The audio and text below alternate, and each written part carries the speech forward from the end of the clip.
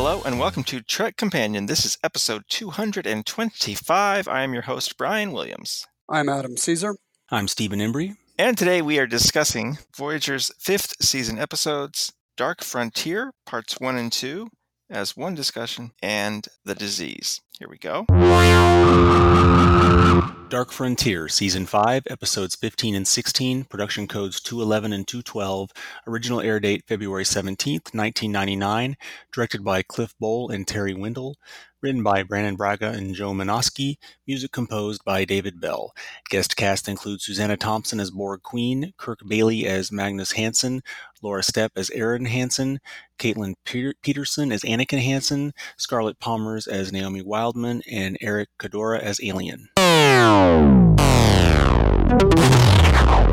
After Voyager manages to destroy a Borg probe by beaming a photon torpedo aboard, 7 of 9 finds a data nodes filled with tactical information among the debris. With it, they locate a heavily damaged spear nearby, and Captain Janeway decides to plan a heist. Invade the Borg vessel while its defenses are down and take its transwarp coil, which will shave about 20 years off of Voyager's journey. The mission is going as planned until 7 once again hears the voices of the collective calling her back to the hive. Over the past 2 years, I have become familiar with the individuals on this vessel. Voyager is my collective now. Your survival is important to me. I am willing to risk my own well-being if it increases our chances of success. Assign me to the away team. All right, Dark Frontier. I remember when this episode aired. I remember like the ads for it, and it was the big sweeps episode that year, and it was exciting when they would play, because they played it as a TV movie. It wasn't a part 1 and the following week part 2. It was just played as a 2-hour event. So I do remember that. I remember it was exciting that the Borg Queen was coming back, which, we all knew from First Contact. So this was definitely an event. I remember it feeling like that. Steve, what are your first thoughts here? Do you remember that? Do you remember the kind of event plug I was? Yeah, definitely. I remember that. And obviously the first time we see of the Borg Queen since First Contact, and which was, I guess, 2.5 years prior, or 2 years plus a couple months, whatever that is. And it was like a big event and a huge action thing. And I think this episode's a lot of fun, and it feels relatively cinematic and whatnot. Obviously, more development for 7, and I remember at some point during Voyager thinking, man, they just do a lot of Borg stuff, and I know it's obviously a popular, it's very popular. At some point, it did feel kind of like just retread over and over again to some extent, because not a lot of new things happen. Yeah, but we're not there yet. Not quite. I always thought that the introduction of the Borg Queen was interesting anyway, and I get why they did it, but it is, in some ways, it feels inconsistent with what the rest of the Borg's persona, or whatever, what they are about and so forth, her existence and so on, and the way she behaves and that kind of thing. I understand why they did it. They introduced her for the movie, and then they went from there. But yeah, well, I mean, Braga, I remember talking about, maybe in a commentary or something, but talking about if you just, when they were doing the movie, if you just think about the Borg, they're kind of like zombies, and they that was enough of a face, for this big movie villain. That's why they came up with the Queen. Yeah, most of my memories around this are about it just being exciting to see the Queen again, and it being such a, it is a lot of action, and it's well paced, and it's a lot of fun. Whenever you have some kind of mission and they plan for it and all that, it has that kind of familiar heist feel where we've seen a million movies, where they practice what they're going to do, and then they do it, and what happens and so on, and then it kind of halfway through, of course, it kind of takes a twist and becomes more about more about Seven of Nine and what she is. What's the story? What do the Borg want with her? And we, of course, get a lot more information about her parents and their history by doing that. Going this route too. So yeah, it's a lot of fun, and it's certainly maybe one of the biggest kind of adventure action episode epic type things that Voyager has. Mr. Adam, your first thoughts? Yeah, I agree mostly with what Steve said. I mean, we get a lot of Borg stuff here. I believe this is the first time we kind of see like a Borg city or civilization. You have all these cubes kind of. Yeah, that Borg city and space thing is awesome. I mean, it's so great. It's like a gigantor space station, but I guess it's just all the cubes connected together. As I frequently, unfortunately, think while watching Voyager, because most of the time it looks like a butt, and I only mean it looks like a butt because it's like, standard def, multi-generational VHS looking quality most of the time. But I was watching that Borg city in space thinking, oh my God, I want to see this in high def, widescreen. It would be so cool. Yeah, say Libby. Continue.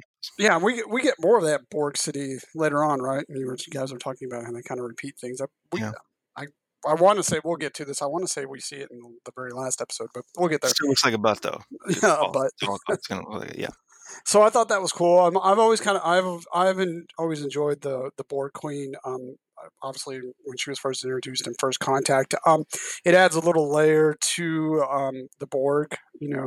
Obviously before the Queen, they're just kind of this, like you said, kind of these mindless, kind of zombie-like, So the Queen, it makes sense in the context of the Borg that it's like a hive collective, and you have like a queen, like an ant colony or bees or something like that. So to me, it was kind of a perfect kind of fit, and it gives the Borg just an extra layer. I don't disagree with I think what Steve might have a problem with the Borg. They might give the Queen a little bit too much individuality or too much personality. That's debatable. It doesn't bother me, but I can understand where Steve's coming from if I didn't misunderstand him about that aspect of the Queen.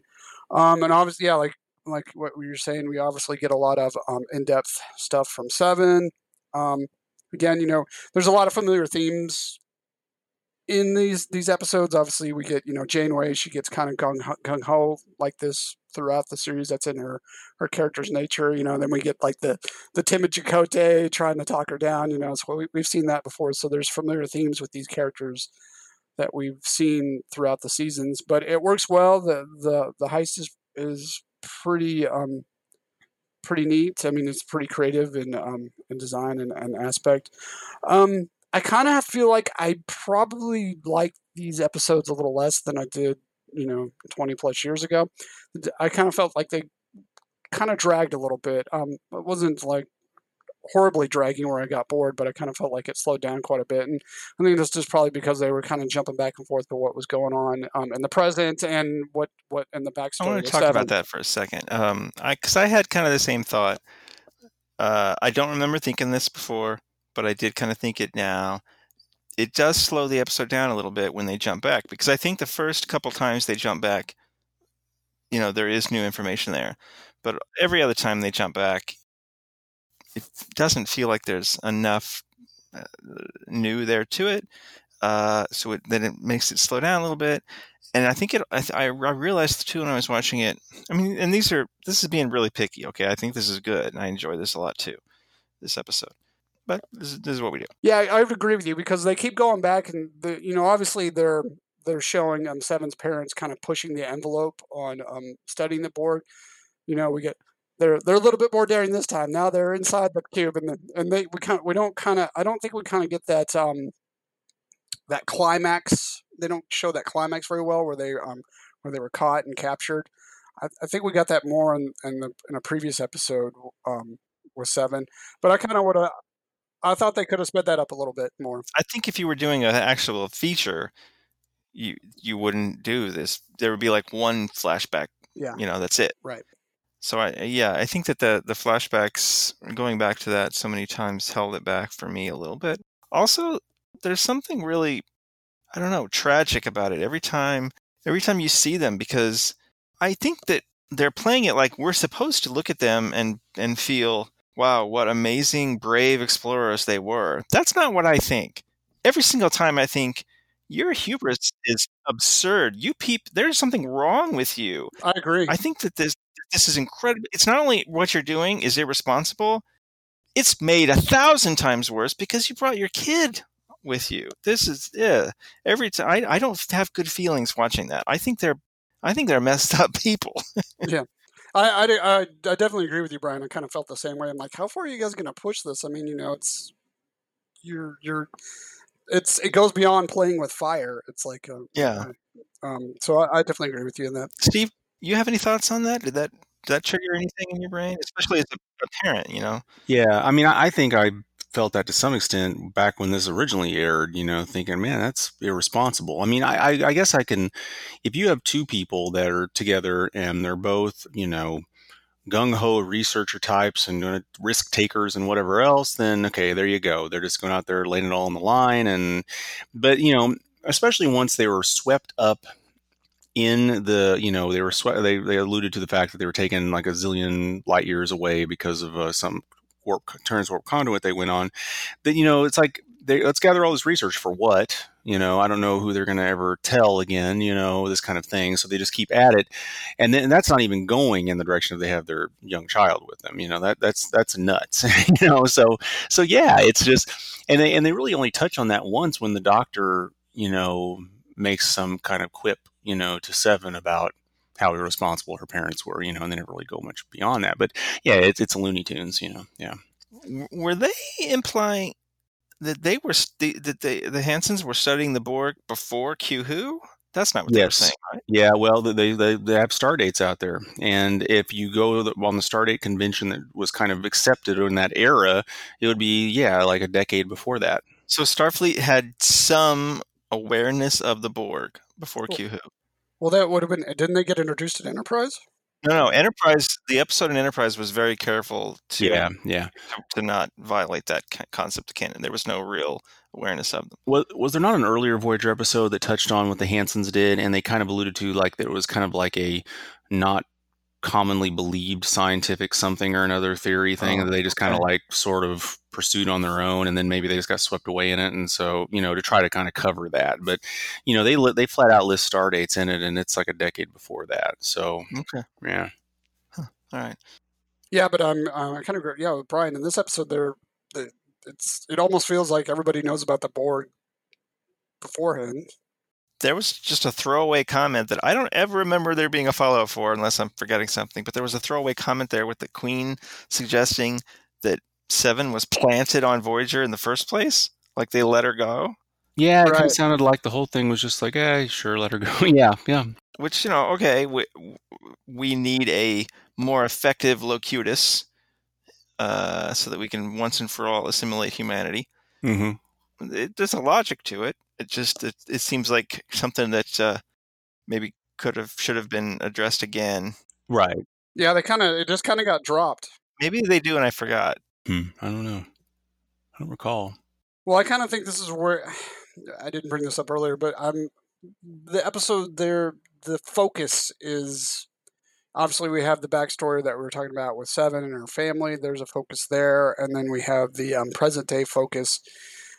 I think when I'm, going through both episodes, like I said, I enjoyed them both very good, but I think there's a focus problem here. Like, what do you want to focus on primarily? Do you want to focus on Seven's backstory and what she's all about, or do you want to focus on the present day, what the Borg are doing? And I agree with this too, because it feels like they're trying to make a really big episode, and a really big episode would need to be more than a character episode. It would need to be more than a 7 episode, you know?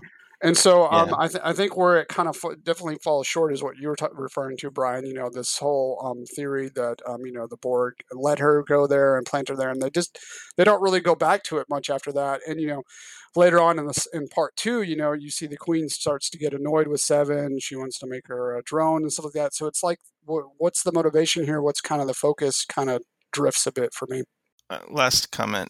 For what it's about, I liked the bit at the beginning where we see the Borg like attacking Voyager, but it's like we're seeing the fight from the Borg's point of view, which I don't think we've really seen like that before. Yeah. Other than maybe a shot or two. That was kind of neat. What is this episode about? I mean, primarily, I would consider these episodes to be 7 to 9 episodes, both of them. It primarily focuses on her backstory, and her present story, and a lot of has to do with of her. I think she's decided who she is, but I mean, being okay with who she is and accepting who she is. She accepts her new collective as Voyager. That's her new family, and for her, it's her character. It's about loyalty. She's loyal to the crew of Voyager. She decides to sacrifice herself so that the crew of Voyager aren't captured or assimilated during this heist. So that's kind of what I took from it. Yeah, I think the biggest issue with this is that, as far as, I mean, it's like I said, it's a fun action adventure kind of deal, and it's epic, kind of cinematic, for Voyager, this kind of thing. But I think the biggest problem is that they like you said, they tread into this character territory, but they need to go all in or don't go there, one of the two. And what it basically doesn't do a whole lot that we haven't already seen. This notion of who is Seven a part of, who's your real family, who are the ones that are going to take care of you, and who you take care of, who's watching you, this kind of thing. Because, she goes to that other side. It's all, she was basically coerced, but because it's kind of unclear, right? How much of it was they coerced her to come over? How much of it is she elected to go over there to save the rest of the crew? And you don't get this vibe that she's really telling them to lay off of the rescue, kind of, So it all just becomes this kind of like, let's all do these things just to do them because it's the natural thing. But I don't know that there's a great deal of, any kind of storytelling moral underneath all this stuff, or that's so I enjoy it, but I, like so often is the case when they do big action stories, it's often hard to nail down that it's really a great kind of morality tale or whatever. All right, let's do 6 Degrees for Dark Frontier. Steve, you going first or second? I'll go first. Susanna Thompson plays the Borg Queen. Who played the Queen in First Contact? Alice Krieg. Is that how you pronounce it? I'm not sure. I have heard it pronounced Kriega. Okay. But I'm actually not sure myself. All right, Adam. Yes. Thompson played Lenara Khan in the DS9 episode Rejoined. What species was Lenara? If you remember that episode at all, I think you will remember the answer to that question. Rejoined. What species was she? Mm-hmm. It's on the tip of my tongue. Oh my gosh. They broke some of that species, like, cultural norms. Go ahead and take it, Steve. Yeah, sorry, my brain's emotional. It's a Trill. That's correct, Trill. Couldn't get it out. I knew it was. Yeah, I knew it was. I knew it was Dax's species, but I'm like, what is it? Right. Like, yeah. So this is one of those rare times where, even though she's got like makeup, prosthetics, and stuff in both parts, well, obviously a lot more as the Borg Queen, but even as Lenara, she had, the spots or whatever. Even with all that, there's something like her face is so there's something very unique distinctive about it. Yeah, you can see it. You can still see her face even as the Queen, which is fun. All right, Steve has 2. Adam is screwed. Still tied. You never know. Moving on. The Disease, Season 5, Episode 17, Production Code 210. Original air date, February 24th, 1999. Directed by David Livingston. Story by Kenneth Viller. Teleplay by Michael Taylor. Music composed by Dennis McCarthy. Guest cast include Musetta Vander as Tal, Christopher Liam Moore as Burrow Stowaway, Charles Rocket as G-Peck, and Majel Barrett as Computer Voice. Voyager stops to assist a xenophobic species known as the Vario. The species lives on a generational ship which has housed them for 400 years. Harry Kim goes against orders and becomes intimate with a Vario scientist, Tal, and develops a psychological bond with her, one that is standard in the Vario. The psychological connection alters his behavior and sways him from his duties aboard Voyager. You are such a lousy liar. Haven't you learned anything from me after 5 years? She's cute. Who? That assistant engineer, Tal. Cute enough. Oh, here we go again. What? You, going after impossible women. A hologram, an ex-Borg, the wrong twin, and now a girl from a xenophobic species? You're right. You're absolutely right. I'm putting her out of my mind, I promise. Good. Glad to hear it. I'm due back on the bridge. See you in the morning. All right, I'm going to come right out of the gate on this and say I think The Disease is probably Kim's best episode in the whole show. I don't have any memory of liking a Kim episode more than this one. I'd agree with you, Brian. Initially when this episode started, I didn't quite recall it closely enough, and I'm like, oh, here we go with Kim.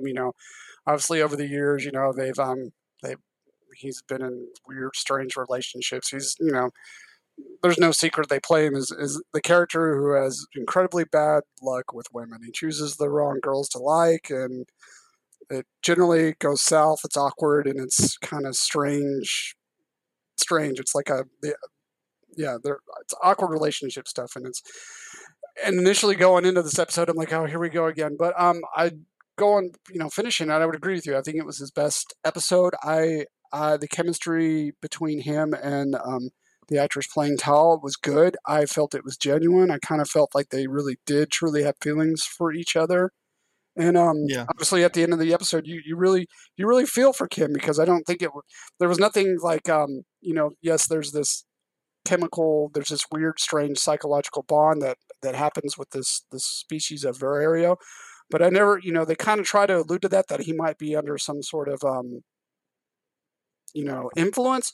But, the longer the episode goes, you really do genuinely feel that Kim has true loving feelings for this character. And, I thought they were really good together, and the chemistry was really good. The one thing that I thought was kind of weird, obviously, they made a big deal about him going against orders and protocol. And maybe you two can speak to this and let me know. I don't recall this being a huge issue in Star Trek before, where if you have a relationship with another species where it turns into this big fiasco that you're going against orders and you have to be reprimanded. But obviously that's the direction they went in this episode. She very specifically, apparently, because of the aliens' request, xenophobic. Yeah, she very specifically ordered everyone to not fraternize at all. Really. Yeah, so that makes it. I mean, that's kind of an answer right there. Mm-hmm. But you're right in the sense that this would make for a very different original series if Kirk needed to contact Starfleet Command to get permission. Yeah, I thought their chemistry was great. I thought the actress that played Tal was actually really good. I liked her a lot. But that moment that when it leads up to, and you really feel like it's earned it. It doesn't. Sometimes we've talked about emotional moments or things that, like, where did that come from? Or they kind of cheated that, or we feel like we missed a scene to get there, whatever. No, when Kim confronts Janeway kind of on the bridge and yells out, "I don't want treatment," that really feels like an earned, honest moment, and it's really good, and it's good writing. His performance is good. And I love that she, then she takes him back to the other room and in her ready room, and they have a conversation. But you really feel like our character has progressed here by the end of the episode, both him and Janeway. Janeway says she thinks about him differently than the rest of the other crew. She's always felt more protective of him, and she's kind of having to, in a little bit, I think, she doesn't come out and say this, but I think the concept is that maybe she's letting him grow up a little bit, maybe looking at him as like she shouldn't be protective of him the way that she always was, because he's grown into his own person. And I think that moment is kind of when I realized, okay, this is the best Kim episode. I mean, it's good. I like this episode, but this is probably his best episode of the whole series. I'm not sure that I don't know. I don't think Chakotay had an episode this good. He probably had less episodes than anybody, and I don't think he had an episode this good. Steve, your thoughts here? I hate it. No, I agree. It's probably his best episode.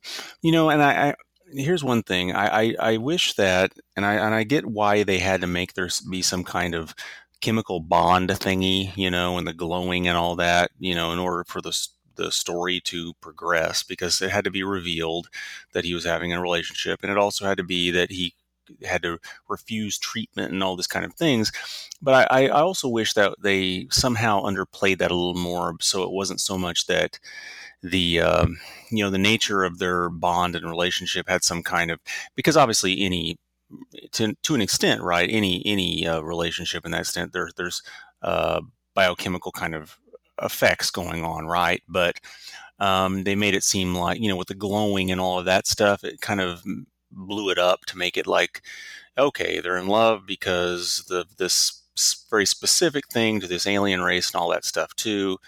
But I think if they would have cut some of that out a little bit, maybe underplayed it a little bit, it would have made it a little more down to earth to some extent. I mean, I like most of what this episode does. I do. And I really like how it's kind of in a weird way. It kind of, it's one of the few Trek episodes of this era that treats this notion of work-life balance, that that we currently have in today's work environment, where it's accepted that in most environments that you have a life, you don't leave it at the door like they used to say a decade, 2 decades ago, or whatever. And this kind of precedes that. So I do like that about this episode. I just wish they would have kind of dropped some of the glowing and the the specific things around the species, so it would have seemed more like down to earth, realistic. Why are you, I have a right to have this kind of relationship. It's not interfering with our work, et cetera, et cetera, et cetera, It gives it kind of an escape valve too, it's like, oh, well, you can't completely blame him. It's, yeah. But I agree with Steve. I don't, looking at it, I mean, I don't even know if it was even necessary. I mean, they could have just had a scene where they got caught together or something, and then it could have just been more straight up, hey, I love this woman, and I want to be with her, and, you guys can't tell me how to run my personal life. I'm all for them adding the sci-fi element. That's Sure. what they can do on this show. They can't do on most other shows. But there's something to this idea that if they'd backed off it a little bit, I agree. Yeah. It could have been worth a little more. You have like one line from Janeway where she says, "I'm willing to cut you a little slack because the doctor said X." Right. So yeah, what would have been more interesting if she hadn't been able to cut him that little extra slack. See where it goes. Yeah. Mm. On a side note, I found the generational ship was interesting.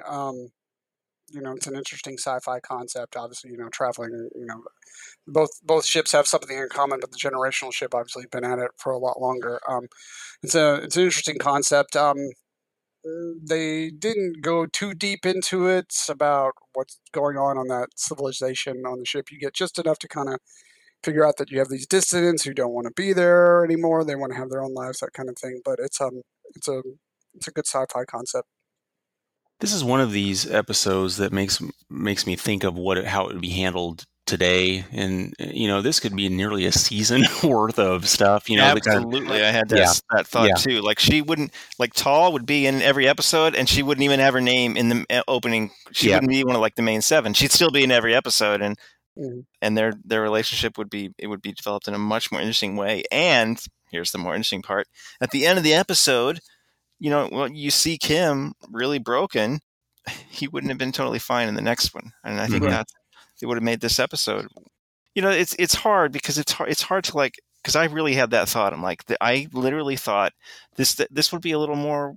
This would mean more if I thought that he was still going to be a little broken in the next episode. He's choosing to live with this, right? Yeah. If he had chosen to take the drug and be okay, that's different. I would expect him to be fine in the next one, but that says something very, very different. What we haven't talked about what it's about yet, but we're going to get to what it's about, and I think this is going to have something to do with it. What makes this kind of special here is that he chooses to live with this because he had those feelings. But in the episodic nature of 90s television, he's not really going to have to live with it, because in the first 10 seconds of the next episode that we see him, he's going to be okay. Mm-hmm.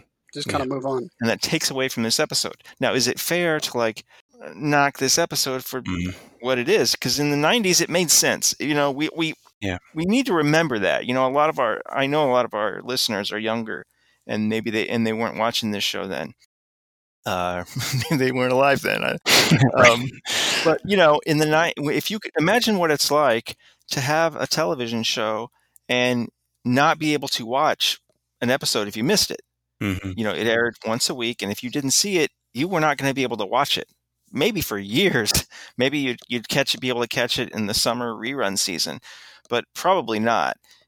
It was very hard. You know, if you really worked at it, maybe you could program your VCR to tape it. But they've honestly, most of the time that wouldn't work. You know, it was appointment television. If you were in front of your television, you saw it, and if you weren't, you were probably going to miss it. And they didn't want people to be watching an episode of TV and be completely lost, because of course you would just change the channel. If you're like, I don't know what is going on here because I missed last week. It makes sense. I understand why they were doing it this. Nowadays, obviously, that's never the case. If you missed it, there's a million ways you can watch it anytime you want. Most of the time people are binging. You can design shows from the outset to be serialized. But in the 90s, and obviously the original series in the 60s, you could not do that. So it's hard to fault it for this. But this is just the perfect example of where designing the show to be so bottled so that everything's back to normal at the end goes 180 degrees against what the point of this episode is. It takes all of the power away from Kim's decision at the end of this episode. Yeah, you're exactly right. Yeah, you said it exactly right. The bottle episode was a norm and a standard back then. Today it's kind of you don't too often see bottle episodes where, you know, a season of television today on Netflix or even on regular network television, it's more like the whole season interconnects with each episode. It's almost like reading you know, the first volume of a book, or, you know, whatever season you're on, you know, where everything kind of interconnects. And you know, obviously, you know, we've been talking about all these Star Trek series to generation, you know, Next Gen, DS9, and, you know, that's how things were from, you know, the 50s until probably the mid, you know, early 2000s, where television kind of started to interconnect these storylines in between, beyond episodes. I don't mean to get too far into the weeds of this, but I mean, I've been rewatching Battlestar Galactica, and that came out in the early 2000s, and you see that's kind of, to me, that's kind of a transitional. They kind of straddled both worlds, right? There were some like standalone episodes, and then there were big story arcs. Yeah, it was a transitional show. Yeah, and yeah, it changed things. You know, and that was in the early 2000s. That's before, really, you know, that's when, you know, TiVo and DVRs were just getting going. You obviously didn't have any stream services back then. But yeah, going back and watching Battlestar, I'm like, this feels like a modern show. You know, it obviously came out 15 years ago. But at the same time, it still feels like a 90s show in a weird way. It's like it's an in-between kind of series. But anyway, I don't want to get too far in the weeds. I just want to make that comment. Well, I mean, you know, the art is defined by its constraints to some extent, but what we're doing here, I mean, probably justifiably so, criticism is that as well. That's why you have to judge things and comment on things in the context of their era, you know. But it is fascinating to discuss this and to talk about how, and in that sense, really, you know, episodic television in terms of its quality, how difficult it was, you know, especially with Trek and so much before it. And that's why I think, you know, we talked about it back when we did Enterprise, how hard it was to, you know, they weren't quite there yet. You couldn't just do you know, they touched on it, right? But you couldn't just all out, episodes don't matter, like it, you know, or whatever. It's just all one big long story and this kind of thing. And so they were under, you know, these kind of constraints and all this history behind it. And the same people making the show had been doing it for nearly 20 years at that point. I mean, no wonder, you know, at some point you just, you know, and that's why it's so incredible when you do have great episodes out of something around these eras, because you think by now everything had been told in that way, you know. So, yeah, and obviously, you know, they're writing the season as they're in production. You know, they're writing episodes while they're going. Whereas now, you know, most television shows now, they have all their, you know, obviously Voyager, it's 20, 26 episodes. That was the standard back in the 90s. Now, you're lucky if you get 12 episodes in a season, and they have every episode written out before they even start production. So that's also a big difference in how television. So it makes it a little bit easier to interconnect all these episodes and make it kind of more of a book, if you will, type of viewing pleasure. To another extent, part of this too is I've talked about this many times on a podcast, maybe not in a while, so I'll mention it again. I think of myself as a Trekker, and I do think of that as different than a Trekkie. I go on this journey, and I want to believe in this like living, breathing universe. So many of my favorite episodes are ones that are just almost like day in the life of living on, the Enterprise or whatever.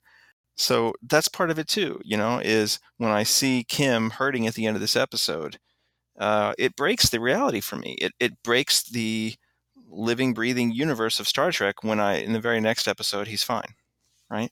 Mm-hmm. But that's the way it was back then. Right. Yeah. And that's a good point. I mean, and I don't mean to jump out, but I mean, that's kind of why we're doing this podcast. We're looking at these shows way back in and see if they're still relevant today. And that's kind of part of like what we're talking about is like how television was made back then as opposed to today. And yeah, it's an interesting how art, like Steve said, how art develops and it changes over time and never changes. In 20 years, television could be, we might be doing another podcast talking about, the Picard series and Discovery, seeing if they're still relevant, talking about like, hey, remember how television was made back in the teens? Now it's totally different. Well, still had actors in it. Well, I think that's what's interesting is like even the kind of structure of our show. I kind of wonder how relevant it would be. I mean, I'm not saying it won't be this way, but say down the line we do Discovery, we do Picard when it's out, all that stuff too. And when television if you don't even call it that, has become so much about chapters in a book. I mean, it's essentially we're talking about the relevance and the message of an individual episode. What does it have to say? This kind of thing. But is that a fair way to look at a series that is more like chapters in a novel? Is that more like reviewing a chapter of an entire podcasts are going to be really long if like today we're going to be discussing season blank, right? Chapter 17, yeah, exactly. Yeah, but you see what I'm saying, right? It's the lines will be very blurred. It'll be hard because you'll have to allude to so many different episodes. Like, okay, this happened there, happened here, blah, blah, because blah. They happen, right? You have episodes that feel like they're cohesive wholes, but it's really hard to do when you're making it like one chapter of a big long story, and you still want to deliver a message in some cohesive thing. It's difficult. Well, speaking of delivering a message, how's that for a transition? What is the disease about? I kind of took it from it. It's kind of like the separation of professional and personal life. I mean, where are those lines and how they blur? Now, obviously, in Voyager's case, personal life and professional life are almost one and the same because they're on the ship, 24/7, 7 days a week. So they're almost entirely always on duty. And I kind of think that's kind of the uniqueness of this episode with Janeway, ordering, her crew not to have any kind of interpersonal relationships with the species, where if they were back in the Alpha Quadrant, it would, hey, I'm off duty, I'm taking time off, I'm going to go do what I want. And here it's kind of it's defining the lines of what is my time, what is work time, and also what does it mean to be in love? What is love? It delves into these questions, like feelings and how it changes you and how it makes you do things that are outside your normal everyday personality. Yeah, I agree. I think the most interesting aspect of it is the whole, like I said, almost like work-life balance. This idea that, essentially Kim is reprimanded. Yes, it's overblown. Janeway maybe has a bias about it and all this kind of thing. But what is really the priority here? I mean, if you're getting your work done and then life intervenes. It's the blurred lines of kind of modern society, and that's why that's the element of this episode that I think is the most forward thinking, that of the complexities of that, of that you don't drop your life off when you go to work and that kind of thing. I think that's what the most interesting aspect of it, because yes, the whole love is a disease. Yes, we've heard this, flooding things, et cetera, et cetera. But I think that's what's most interesting, and that's what makes this episode relevant today still. Cool. Let's do 6 degrees for the disease. Steve has 2. Adam, are you going first or second? I'll get it out of the way. I'll go first. Christopher Moore plays the Varro Stowaway. He previously played the Voth Tova Veer in the 3rd season episode Distant Origin, in which what member of Voyager's crew fails to convince this species that they're related to creatures from Earth's history? What Voyager crew member is at that trial? And Is that Chakotay? yes, sir, it's Chakotay. Steve, what Earth history creatures were they related to? Dinosaurs. That's right, dinosaurs. My son's favorite. Yeah, I didn't get shut out. Steve, yes, not a shutout, but Steve takes it for the day. All right, very quickly, we've all seen the Picard trailer. We're talking about is stuff that was in the trailer. Go to YouTube and watch the trailer. Holy moly, holy crippity crap. Oh my God.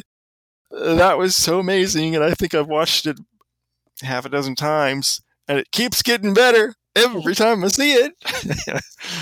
It's really good. How good was it, guys? I think before the trailer, I was excited anyway, because it's obviously Picard is coming back and they're telling a new story. Of course, you're excited.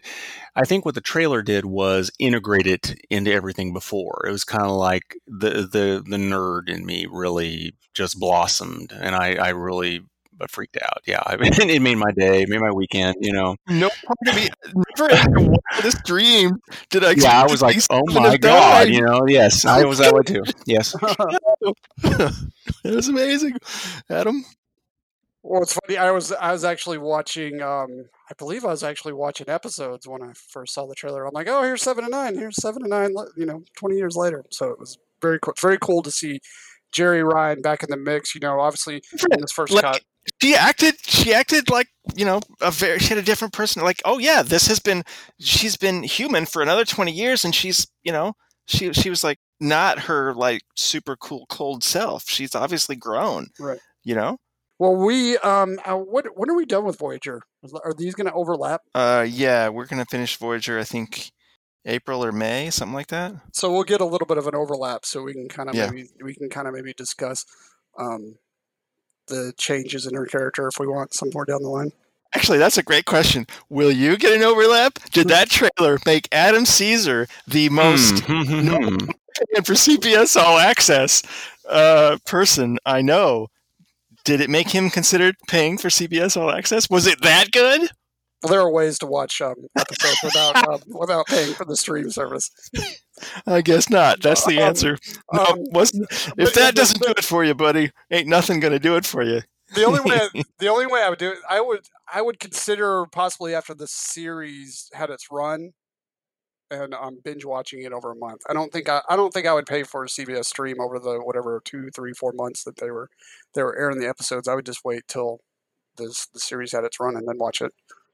Jonathan Delarco, are you kidding me? Wow! Like that's like the nerdiest of nerd. I mean, they had that in Hall H at Comic-Con. I bet 90% of that room didn't know who he was. Right. That's really in the weeds for us. And I was like, what? What? What? Oh, it was crazy. It was just nuts. Aside from, that was the most exciting stuff. It was like fanboy dream of, it'd be really cool if like Picard came back, and then there were Borg, so he had to go meet up with 7 of 9.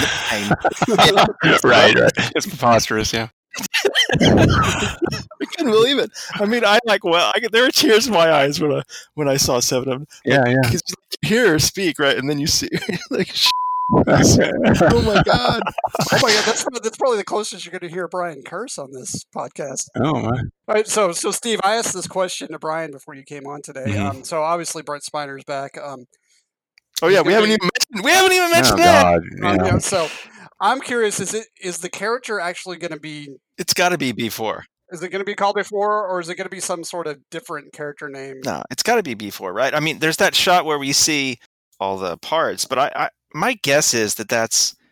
I don't want to speculate too much, but, Data, he was destroyed on the scimitar? Is that what it's called? Yeah, and they alluded to the notion. I mean, okay, spoiler alert, 17 years ago, geez.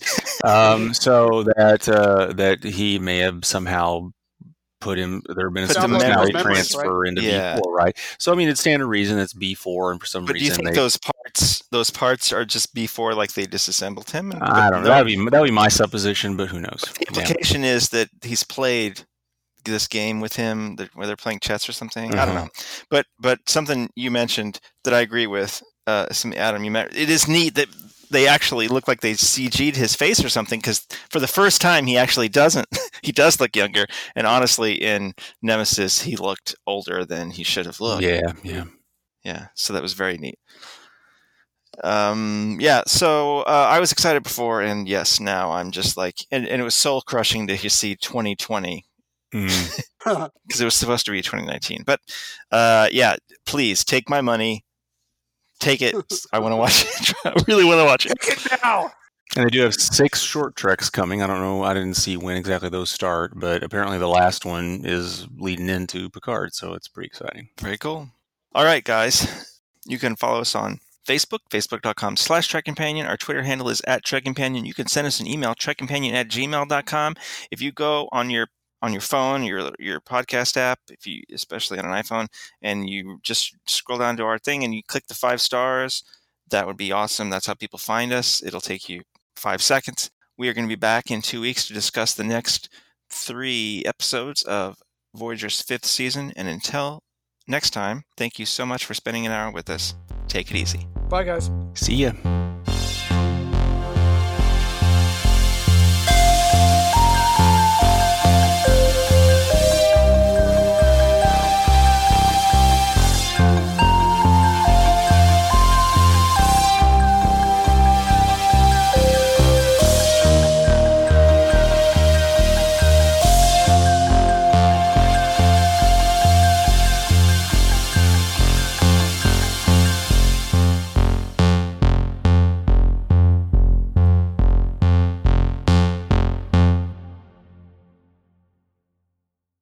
Stefan, I passed it.